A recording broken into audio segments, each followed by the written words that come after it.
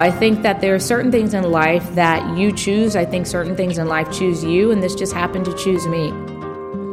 Fawn Weaver is the CEO and the chief historian of Uncle Nearest Premium Whiskey. I am the person who did all the research to really piece together the story and bring it forth to the general public.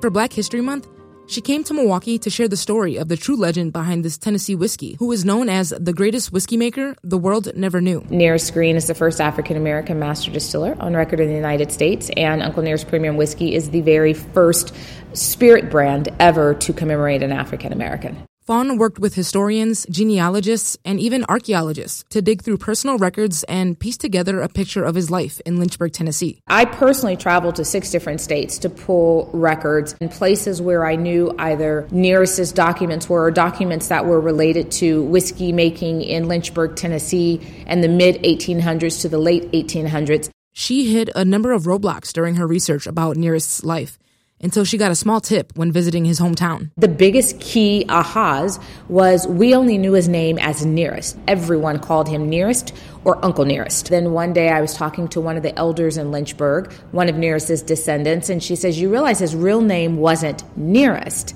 it was Nathan.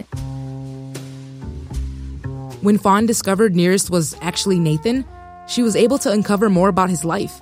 Her research led her to fascinating information about his relationship with the famous whiskey maker, Jack Daniels. So he goes to work on a farm that Nearest is working at as the distiller. So the two of them become mentor, mentee, teacher, and pupil, and friends. That's right. Uncle Nearest taught Jack Daniels everything he knew about whiskey. After the Civil War, he became a master distiller for Jack Daniels Distillery No. 7. And these discoveries only scratched the surface. Fawn says her work is nowhere near done, and she won't be satisfied until she's finished telling the story of Nearest Green. There are still holes that I am not satisfied until I can fill them in and say them definitively. I think we're still a far ways away from being able to truly tell the story of Nearest, but what we can tell at this point is very exciting. The story of Nearest Green is still widely unknown, so Fawn is motivated to share it with everyone she can.